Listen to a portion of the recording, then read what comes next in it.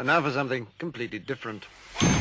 Forget everything you've been told by others before. Get ready for the real deal, the full story. Real talk about money, markets, life. Now, it's The Real Investment Show with Lance Roberts, presented by RIA Advisors.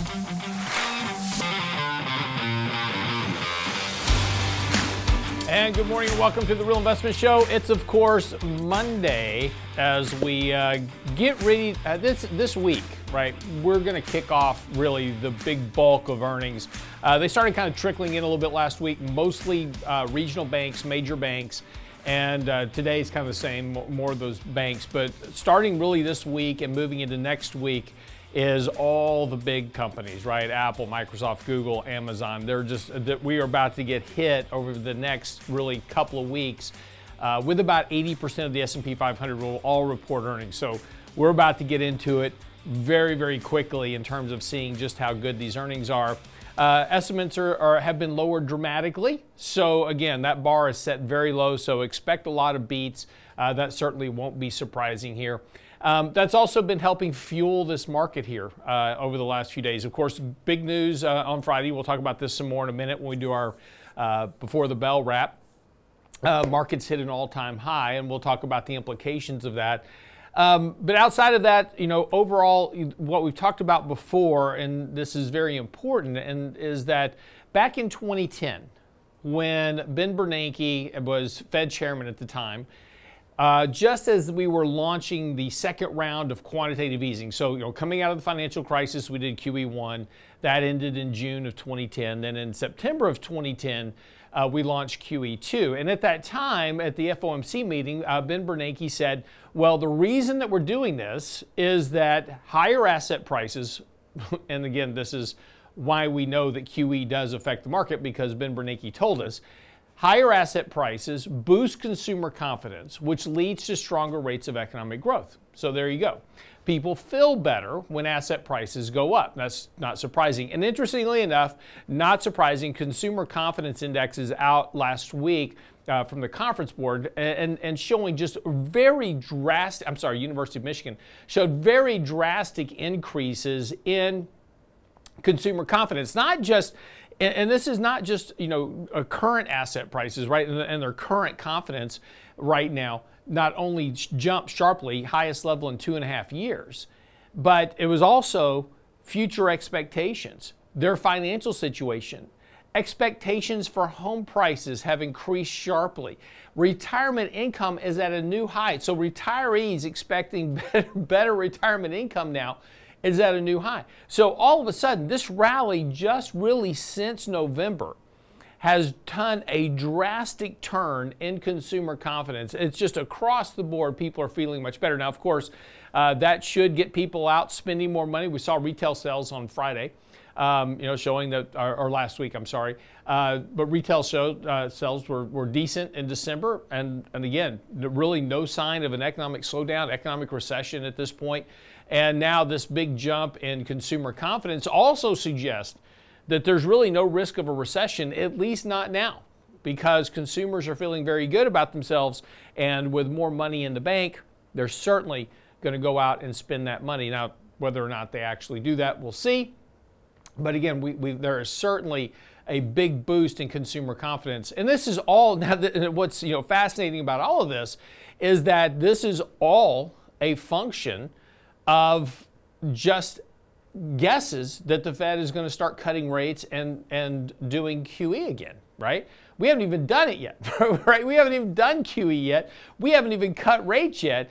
And already consumers are, in markets in particular, are very, very optimistic. In fact, consumer expectations for higher stock prices over the next year jump sharply as well. So again, there is just really optimism across the board from these indexes. We're even seeing it from the National Association of Business. That is, just increases there. The NABE report just came out. Optimism on the rise across the board. So this last 2 years of drudge and disappointment looks to be, at least at this point, behind us.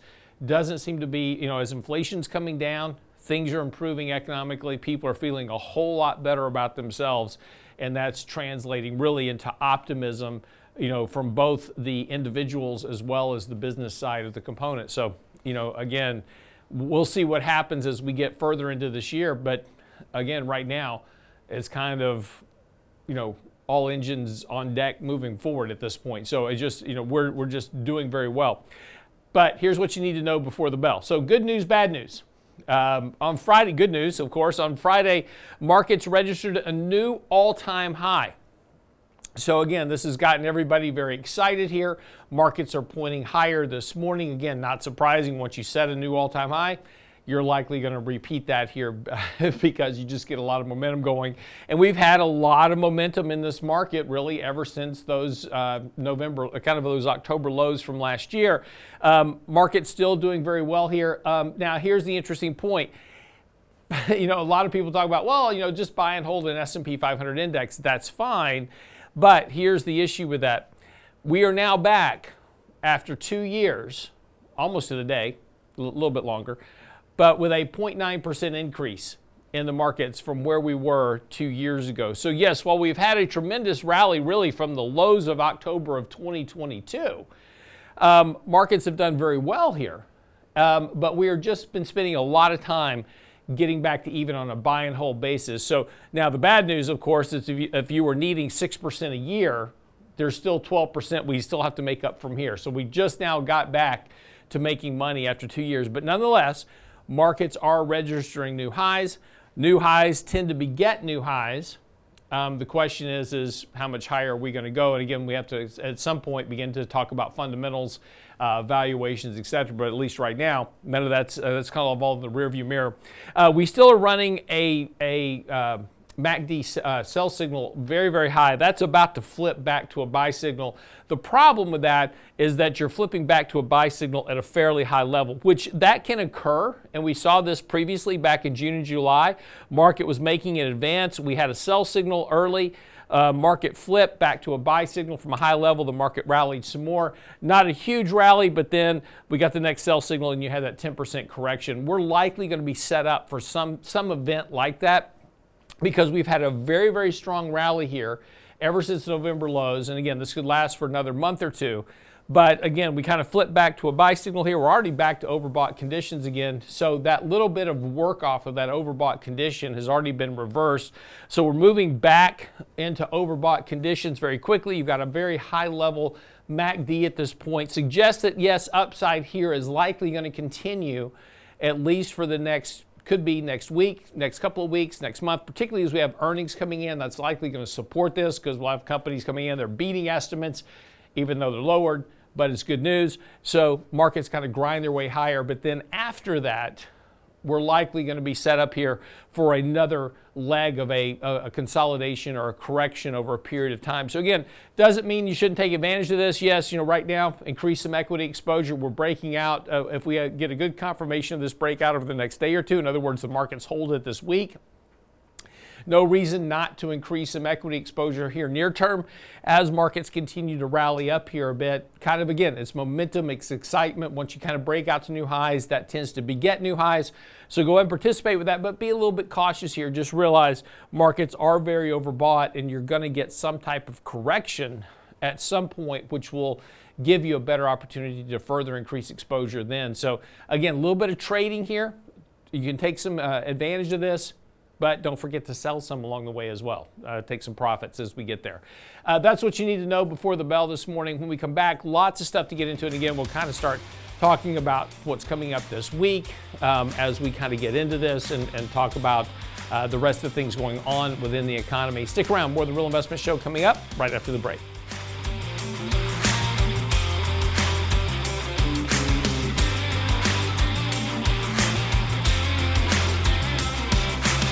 Get daily investment news you can use, delivered at the speed of the internet at realinvestmentadvice.com.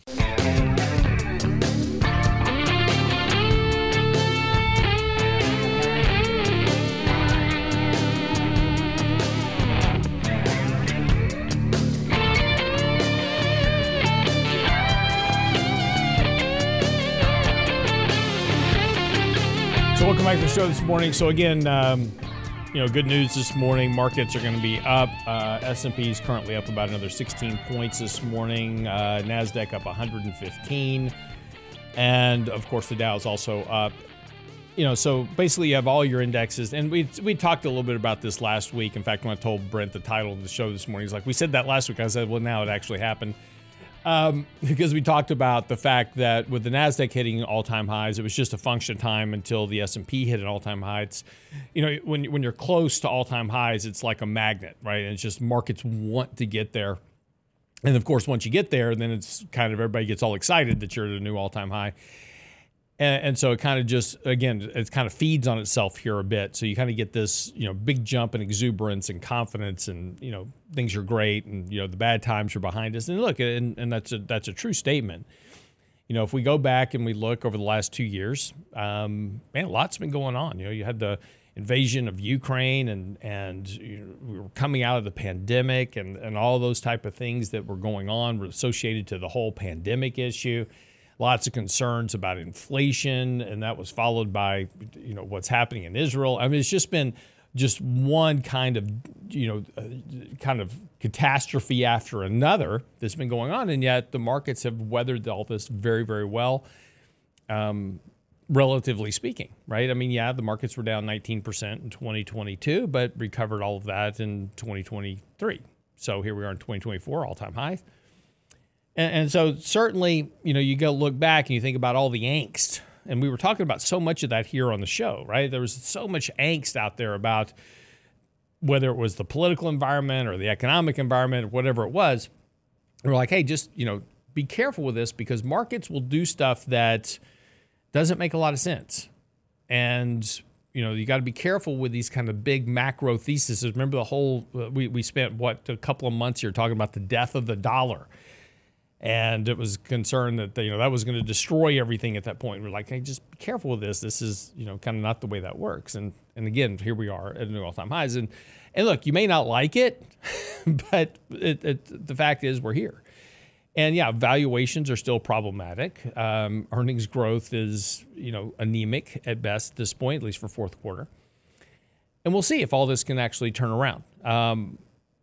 All this has to do with a lot of liquidity that's been coming into the markets and the economy, right? And that's still coming. We haven't changed any of that dynamic yet.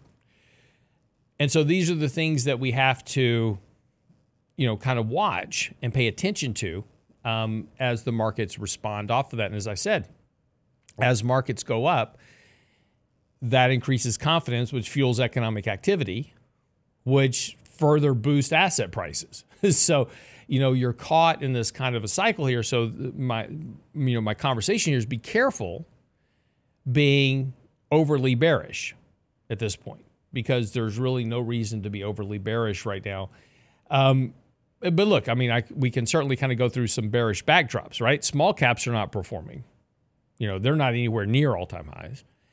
If you take a look at the breakout of all-time highs, and I touched on this weekend in the newsletter, which is on the website now at realinvestmentadvice.com, that we're back to the mega cap rally. The S&P market cap weighted index is up this year, about 1.5%-ish. But the equal weighted index, which strips out some of the impact of those big mega, they're still in the index on the equal weighted basis, but, they're not as big of a component. That's not doing nearly as well. There's about almost a 2% gap between the performance of those two indexes. So again, we're seeing this very narrow rally at this point. Small caps not performing, international emerging markets really not doing that well. But it's this chase for technology, the big mega caps, AI, and it was interesting because, there's this whole issue going on in Davos right now, and they're talking about some of the topics that are coming out of there, from the CEOs of these companies talking about the next AI. I thought there was an interesting comment that Salesforce co-founder and CEO Mark Meinhof said that he sees a world of digital taking shape. And that's kind of an interesting fact. That's going to be the case. right now there was an interesting article out over the weekend, and it was listing 10 jobs that you can have right now where you don't have to talk to people, which there's a lot of people that want that job, right? I don't like people either. So if I could have a job where I don't talk to people, it'd be great. But, one of those was working for a company dealing with their live chat, right? So you just sit behind the screen and answer people's questions through live chat. It's interesting because we've talked about this before, that technology is really great to a point. We can increase productivity using technology. And we assume that increases in productivity lead to better economic outcomes. But is that really the case? And we've gone through these examples before. We take a look at the average American, look at disparities of income and those type of things. And there is a direct correlation between increases in productivity and less economic prosperity. And, we've gone through examples before. How many companies do you go to now? One of our things here at RA Advisors is that we really pride ourselves on customer service and being very interactive and talking to people and having somebody actually answer the phone. So if you call, somebody actually answers the phone. Unless it's after hours, obviously, or everybody's busy, you might get a voicemail at that point. But most of the time, somebody's going to pick up the phone and answer your question. And what's interesting is how many companies do you call today where when you call the front desk of that company, somebody picks up the phone? Or are the vast majority of companies that you call, the first step is press 1 for English, press 2 for Spanish, right? And then you start going through the tree to get to where you want to go. Yeah, and everybody's like, all right. And I was like, yeah, it's terrible. But back in the day, right, the receptionist was a very, very important role for every company. They were the first line of offense for the company. So when that prospect or that lead or that question came in and it hit the front desk, and she was the one, he was the one, whoever it was at the front desk, were taking those calls and routing them to wherever they needed to go, right, on a live basis. And that was a very important job. Those jobs don't exist anymore. Because of why? Technology. And we can just go down the list. How many jobs have been lost? I mean, and that impacts, robotics have impacted, and technology, I shouldn't say just robotics, but robotics, technology have impacted every business. I mean, we've replaced spot welders with robots for car manufacturers. And, you can't really find a job or somewhere in the environment where jobs have not been reduced. I shouldn't say lost, because they're not lost, right? I just don't need as many people. I used to be able to do this job, and we've talked about even running the radio show here that, 20 years ago, it would take 5 people to run a show like this. Now we do it with 2. And that number may be 1 at some point. If I can figure out how to do everything myself, we can get it down to 1. Technology, robotics and AI may take the place of Brent at some point. I'm not sure how, but I'm just saying it's possible. And so we all, and the thesis behind this is always very simplistic, which is, well, just because Brent lost his job to AI, that just gives him time to go do something else, right, where he can make more money. The problem is that AI is going to replace jobs everywhere. And unlike a lot of technology that replaced very kind of support type roles, again,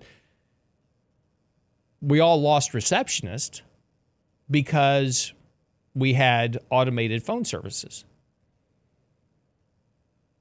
Now, theoretically, that person was smart and went back to college, got a law degree and became a lawyer, right? And so that person, because that person didn't, this is the thesis, right? And this isn't true, but this is the thesis, is that as technology replaces jobs, then those people go get better jobs. Or the other thesis is, well, somebody's got to maintain the artificial intelligence. Well, not everybody can go out and go get jobs, programming artificial intelligence. There's a limit to those jobs, the limit to every job. This is one of the key arguments with the development of the internet back in 1999, 1998. But when Brent and I were doing the show back then, we had plenty of conversations back then about, we were watching people graduate college at that point, and they were website programmers, and they were getting offered $300,000 jobs to come program websites, getting cars, big signing bonuses, you name it, because there was such a high demand for people to program websites and write the code for them. And so everybody started doing that. People were losing people lost their jobs because of the internet, and they became web programmers. And as more and more people became web programmers, those salaries declined because it's always supply and demand. So artificial intelligence and the idea of digital people taking shape sounds great, but now we need to start talking about the displacement of jobs that occur because of digital people. And the thing about AI is that it's not going to be just receptionists that gets replaced. AI is infiltrating engineering, computerization, lawyers, architects, accounting. Your highest wage paying jobs are being impacted by productivity increases from artificial intelligence. Be right back after the break.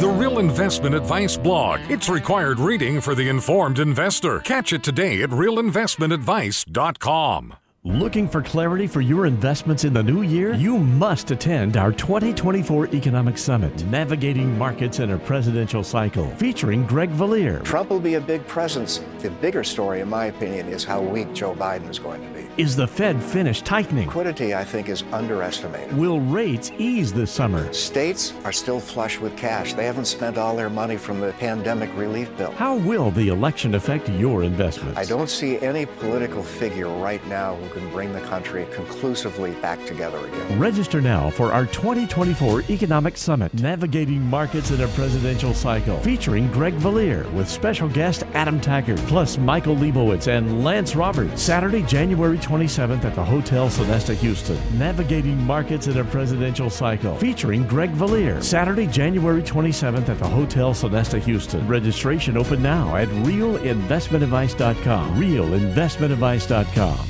You're listening to The Real Investment Show.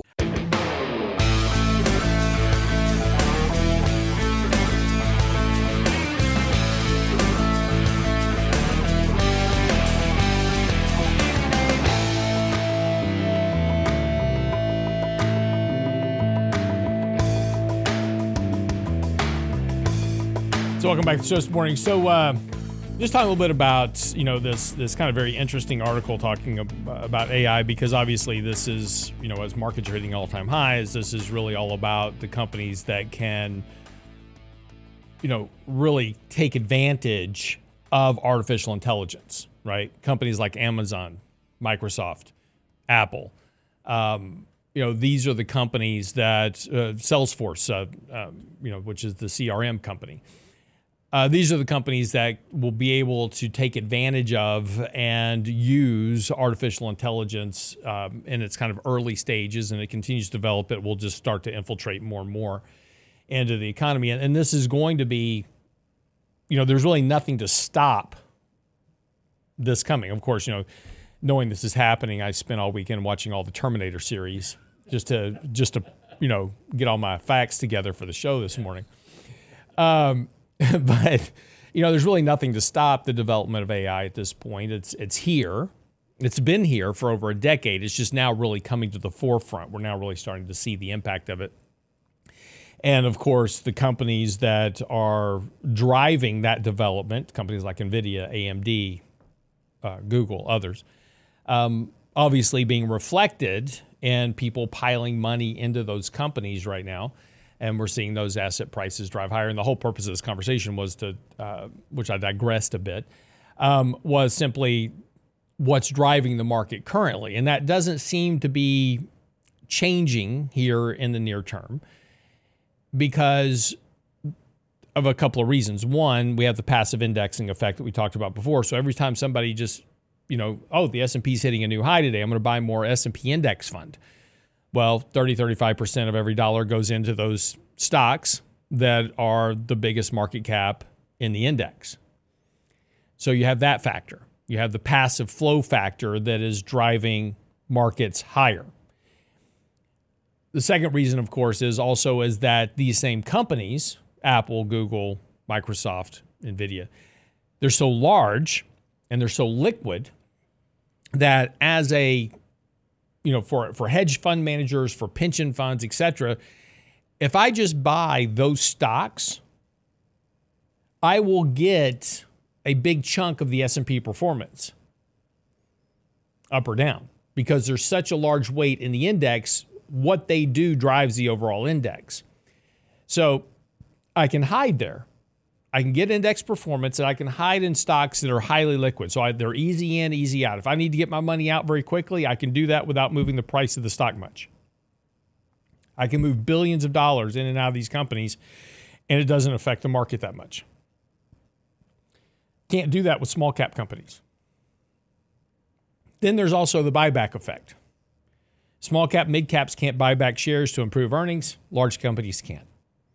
So from a portfolio management standpoint for pension funds, hedge funds, mutual funds, etc., these are the companies that are easy to put money into. Now, none of that has to do anything with valuations, right? We don't care about valuations at this point. Valuations are passé. Valuations, sure, they matter, but not right now, not in the short term. And we've become a very short-term focused market. Everything that we do right now is based on this week, next week, this month, this year, not 5 years from now. Because everyone has become very short-term focused. Individual investors, they don't look out, hey, I'm going to buy this stock for the next 10 years. They're like, I'm buying this stock for today, next week, and if it works, great. It's going up, I got to buy it. Average holding time, less than 5 months, and that's getting worse. I mean, I'm sure that probably in the next 10 years, the average holding time for a stock will be less than a month. I'm just, we're just slowly heading in that direction. We've just turned the markets into a very big casino, and that's okay. There's nothing wrong with that. You just need to understand the animal you're dealing with. So, as we look at, how the market is operating, right, and how things are occurring, this makes it more difficult to run a well-diversified portfolio. And, a lot of the old rules that we live by in the 80s and the 90s, and we talk about Markowitz, we talk about, Buffett and these guys that were buying value and buying these things and expecting long-term holding periods. That doesn't work anymore. Now, it should, right? Valuations should matter.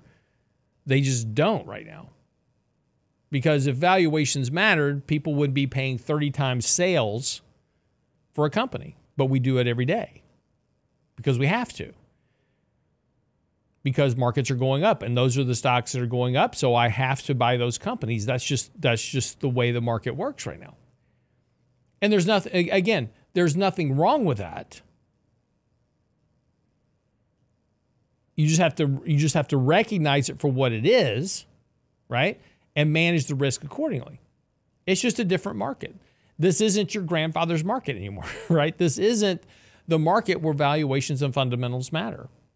They haven't mattered for a long time. Why? Because we've had $43 trillion worth of liquidity poured into the markets over the last decade. It's changed the game. Now, at some point, that may change again, right? We may stop injecting the markets with we may not be able to inject the markets with massive amounts of liquidity at some point. At some point, we may get a change in the administration that says, hey, you know what? We need to be fiscally responsible for a change. That's not great for the markets. Austerity is not good for the markets or the economy, mind you, right? And this is why nobody wants to do it, as we've talked about before. If I want to get elected, I don't want to do austerity. in today's media, such things as talking about austerity and fiscal responsibility are fascist, right? We can't do that. We have to do things that divert and redistribute tax dollars, which are not good long term. They don't create economic prosperity. And, it's a fascinating sociological experiment that we're in right now because we're doing the very things that reduce economic prosperity for the masses. We see a lot of clear tension within the overall economy between the haves and the have-nots. But we keep doing the same thing, right? Because it boosts the stock market. And at some point along the way, and this really began probably under the Clinton administration, is that we began to equate political success with stock market success. If the stock market's going up, I'm doing a good job as president. If the stock market's going down, I'm not doing as good a job as president. And that's where we kind of lost our way. Instead of doing what was economically right, we started doing what was economically easy. And so we have these discussions now about debts and deficits and all that. And they're great conversations to talk about the surging deficit. In fact, we wrote a whole article on Friday how deficit spending is keeping the economy out of recession. Just had a massive surge in the last quarter of the year in the deficit. Lots of expenditures coming into the economy, falling tax revenues. And there's a clear indication, that there's a disconnect. Economy's doing great, tax revenues are falling. Where do tax revenues come from? Tax revenues come from the income generated by individuals and corporations. So if those are falling on an annualized basis, there's something going on within the economy. In other words, people aren't making as much income, even though the economy seems to be, on the surface anyway, doing well. How is the economy doing well? That's the deficit spending. And as Greg is going to talk about this coming Saturday, which if you haven't gotten your tickets for the summit this Saturday, I encourage you to get by the website and do it. There's a few left.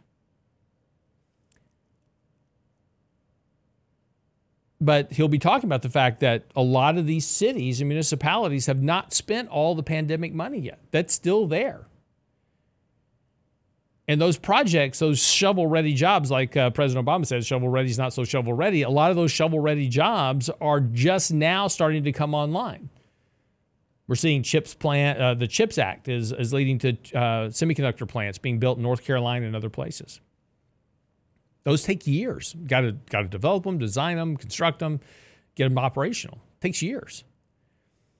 So that activity, those jobs that it creates doing that, creates economic activity. The problem, of course, is that what happens once the building's built and the people are hired? Yeah, we created some jobs. Great. But once it's done, that economic activity goes away.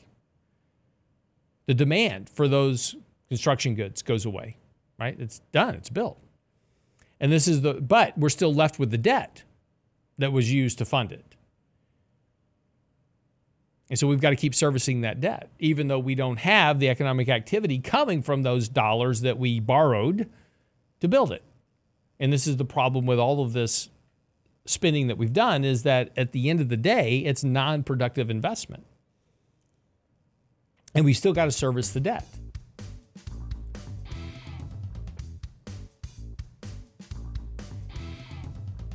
All right, enough of that.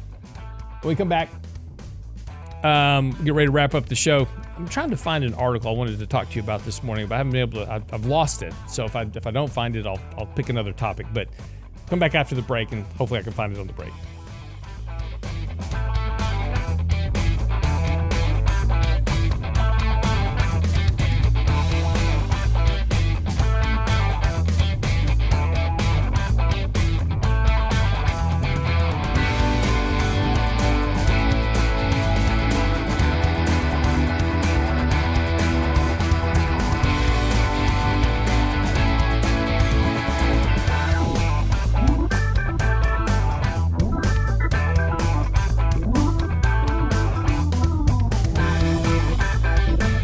Get daily investment news you can use, delivered at the speed of the internet at realinvestmentadvice.com.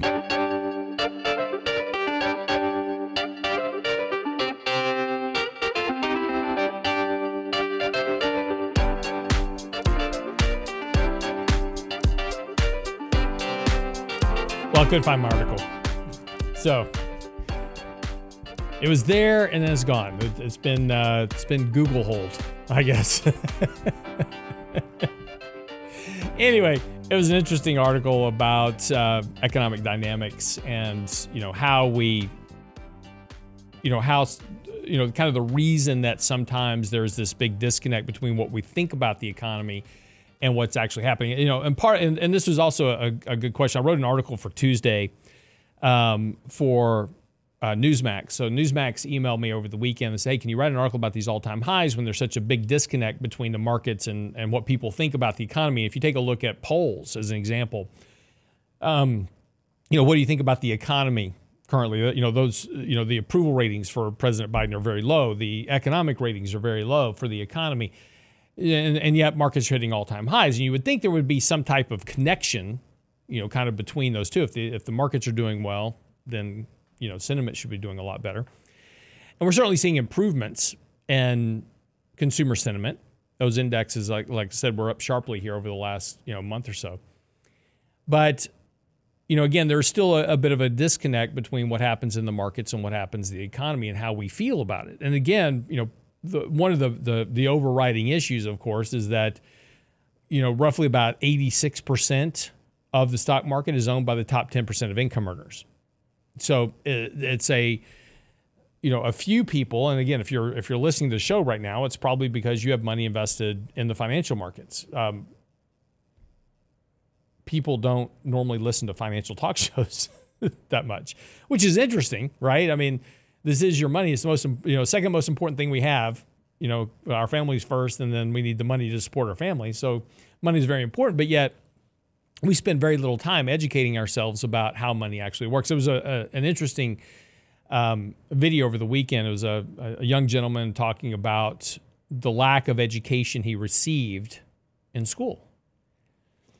And that, and specifically graduating high school, now not college. He was talking about what you learn in public schools. And, he was talking about that, school never taught him, while school taught him, Pythagorean's theorem, which he will never use in his life, most likely. He didn't learn anything functional about being a citizen, right? And balancing a checkbook or understanding the, how credit works and understanding what a credit score means and, how to buy a house, all these kind of very basic financial things that we should know, right? We're not taught. And so we go out in life when we make all these really bad financial mistakes because, the banks constantly, every day I get credit card offers at my house, right? So for somebody who doesn't understand the impact of credit, instead of those envelopes going immediately in the trash, they get opened. And so we make all these bad mistakes. And then we wind up in a position, and there's another good article over the weekend talking about buy now, pay later, and we've talked about the issues with buy now, pay later. Those bills are now coming due for many of these individuals that rack them up over the Christmas shopping season.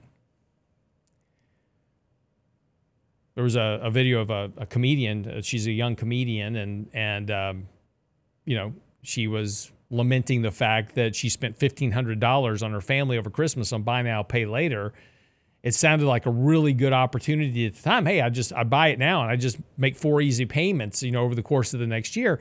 But now she's $1,500 in debt. She's like, I don't know where the money's coming from. Because now the bill's here. And this is always the problem with this. And so, what happens, for the vast majority of Americans, that 80% of Americans that, don't have any money really invested in the financial markets to any great degree. They're living paycheck to paycheck. They have no cash flow. They're massively in debt. You ask them what's going on in the economy. It's a vastly different opinion than the people that have money invested in the markets. Like, oh, it's great, man. Market's hitting all-time highs. I'm doing great. I'm making money. It's a big difference. And so when we take a look at a lot of this economic data, we have to be careful with understanding that it's impacted and skewed in many measures by the top 10% of income earners. You know, we talk about, debt to income ratios or savings ratios, et cetera. There's a big difference between a person that, is actually able to save money versus the large number of people who can't. Debt and savings ratios for the bottom 80% are very different than those in the top 10%.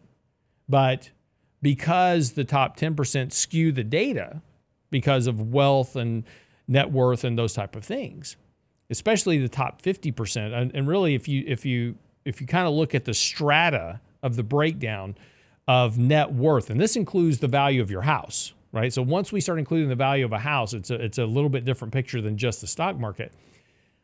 But even once you include the value of the home and the net worth, the top 10 and 20% of the strata make up a very big chunk of that household net worth. It's also the area where it's grown the most. For the bottom 50%, their net worth has not grown much over the course of the last 30, 40 years. It's grown some, but not tremendously. So as is always the case when we talk about, well, how is the economy doing? It's doing great for some of us, right? But for a large number of people, it's not. And there's a very big disparity. And again, I was talking about on Friday when I was, talking with Adam Taggart, is that, if you take, there was a recent poll out and they listed the top 10 most watched podcasts, right? Or shows on YouTube, true crime, those type of things. Those are the ones, and my wife loves true crime. She's been plotting to kill me for years. Funny story real quick about her. Last night we're at home and she's getting older and she refuses to go to the doctor and get eyeglasses because she just doesn't want to wear glasses. And so, her vision's getting a little more farsighted as she gets older. And we're at home watching a show last night, which, and the guy picks up his phone and on his phone is a text message and the letters are just huge, and they had made the letters big on the phone so it would pick up so you could read the text message, in the movie. And she's like, why is his text so large? She goes, mine aren't that big. I can't even read the text on my phone. I said, well, honey, you have a phone? I said, if you just click on a text message, you can expand it. And she clicks on a text message and she's trying to expand it and it won't expand. And I'm like, she's like, it doesn't work. And I go, I said, is that an Apple? And she's like, yeah, that's my Apple. I said, well, try your Android, because she has two phones, one for work and for personal. And so she gets on her Android, she tries it there, and it won't work on the Android. And I said, well, it works on mine. And so I showed her. I said, look, so I pulled up. It was actually a text message from Brent, and I was expanding it and reducing it. She goes, mine doesn't work that way. And I said, honey, yours is already expanded as far as it can go. And she goes, well, it's just not fair. It's not as big as the one on television. But anyway. The problems of getting older and having to read things up close. Yeah. It's always, people are getting more creative too at restaurants. You'll see them. They'll take a picture of the menu with their phone and then expand the picture on their phone. Yeah. That's why I went to Dr. Whitsitt and fixed that problem. Yeah. So anyway, I digressed. Anyway, there's this big disparity, kind of like messages on the phone, between, what people actually see in the economy and what's actually happening. And this is one of the things that we'll have to continue to deal with this year as we move forward is when we see this data, understand that they're, again, and this is going to be a big part of the election coming up this year as well, that Greg will be talking about this Saturday, is the people's view about the economy. Because it's, when you take a look at the top 10 podcasts that are watched on YouTube, finance isn't even on the top 10 list.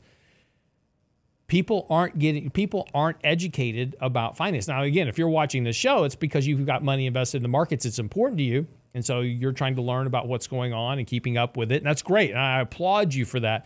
But you are definitely in the minority.